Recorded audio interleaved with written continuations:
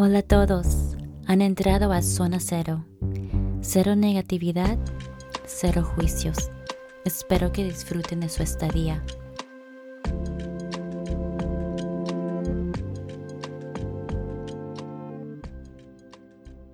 ¿Me quiere? No me quiere.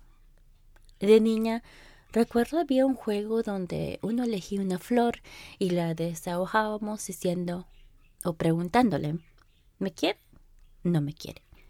¿Me quiere? No me quiere. Con cada pétalo.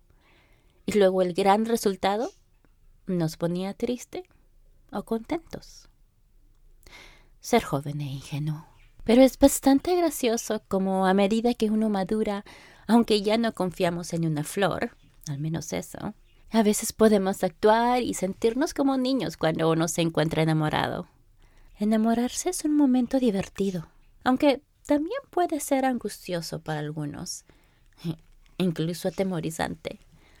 Pero sobre todo es un momento divertido y feliz. ¿Has encontrado tu otra mitad? ¿Ha llegado el momento en que una vez de niño o de niña has esperado? ¿Y qué preguntas te haces para ayudar a decidir esto? Uno no siempre para preguntándose esto, claro. A veces uno simplemente vive su vida y sucede muchos años después y todavía estás con la misma persona. Pero en algún momento te preguntarás. No la pregunta del matrimonio, que si me voy a casar con esa persona. No todos están interesados en eso. Pero sí ¿me estoy comprometiendo con esa persona? ¿Quiero vivir el resto de mis días con ella? ¿Quieren vivir el resto de sus días conmigo? ¿Y cuál piensas primero? Ojalá sea la primera. Estar enamorado de alguien es un sentimiento maravilloso y uno se siente completo cuando se lo devuelven. ¿Te tratan bien? ¿Te sientes amado? La cuestión con la etapa del enamoramiento es que muchas veces tiendes a ponerlos primero y uno tiende a perdonar las pequeñas cosas que realmente no te importan al principio, hasta que muchos años después te dices, yo no me inscribí a esto.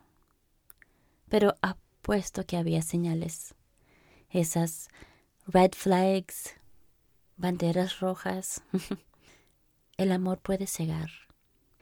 Cuando uno era joven, al menos en mis tiempos, en los 90s, se elogiaba poner a los demás por delante de tu propia felicidad, casi como si fuera el camino a seguir, y amarte a ti mismo, ponerte tus gustos y tus necesidades primero frente a los demás, pues qué vanidoso. Y se podría decir hasta casi egoísta. Y el problema con esto, obvio, es que cuando uno no se quiere a sí mismo, uno deja que le pasen cosas malas. O sea, ¿por qué no? ¿Por qué merecías solo lo mejor cuando uno no cree que lo merece? Es una mentalidad de ¿qué puedo hacer para hacerte feliz? Independientemente de cómo me haga sentir, solo quiero asegurarme de que estés bien.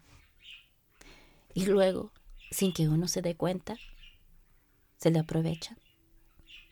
Pero uno lo hace por el amor que tiene a ellos. Es emocionalmente agotador. Simplemente no funciona. No puedes ayudar a los demás si no te sientes lo mejor posible. No puedes amar verdaderamente a otra persona si no puedes amarte a ti mismo. Una cosa que encuentro que apenas cambia en una persona es su base. Todos tenemos una base subyacente que nos ayuda a elegir entre el bien y el mal y esto nos hace comportar de cierta manera. A veces uno puede perder esto, especialmente cuando está en una relación en la que esa persona es sumisa o se le trata de una manera en la que se siente que no tiene más opción que actuar de manera diferente a como lo haría normalmente. Entonces uno se pregunta, ¿pero cómo me metí en esto? Había señales, las red flags, pero el amor es cegador. A veces se necesita un corazón roto para abrir los ojos a tu realidad. ¿Era amor para empezar? ¿O simplemente te encantó la atención? Quizás te encantó darlo. El amor es hermoso, así de simple. Se trata de dos personas que se complementan. Hacen cosas una por el otro, superando los obstáculos juntos.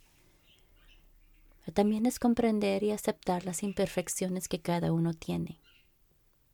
Y cuando uno aprende a amarse a sí mismo, es más fácil encontrar el indicado o la indicada, porque te das cuenta que te mereces lo mejor, porque tú eres el mejor.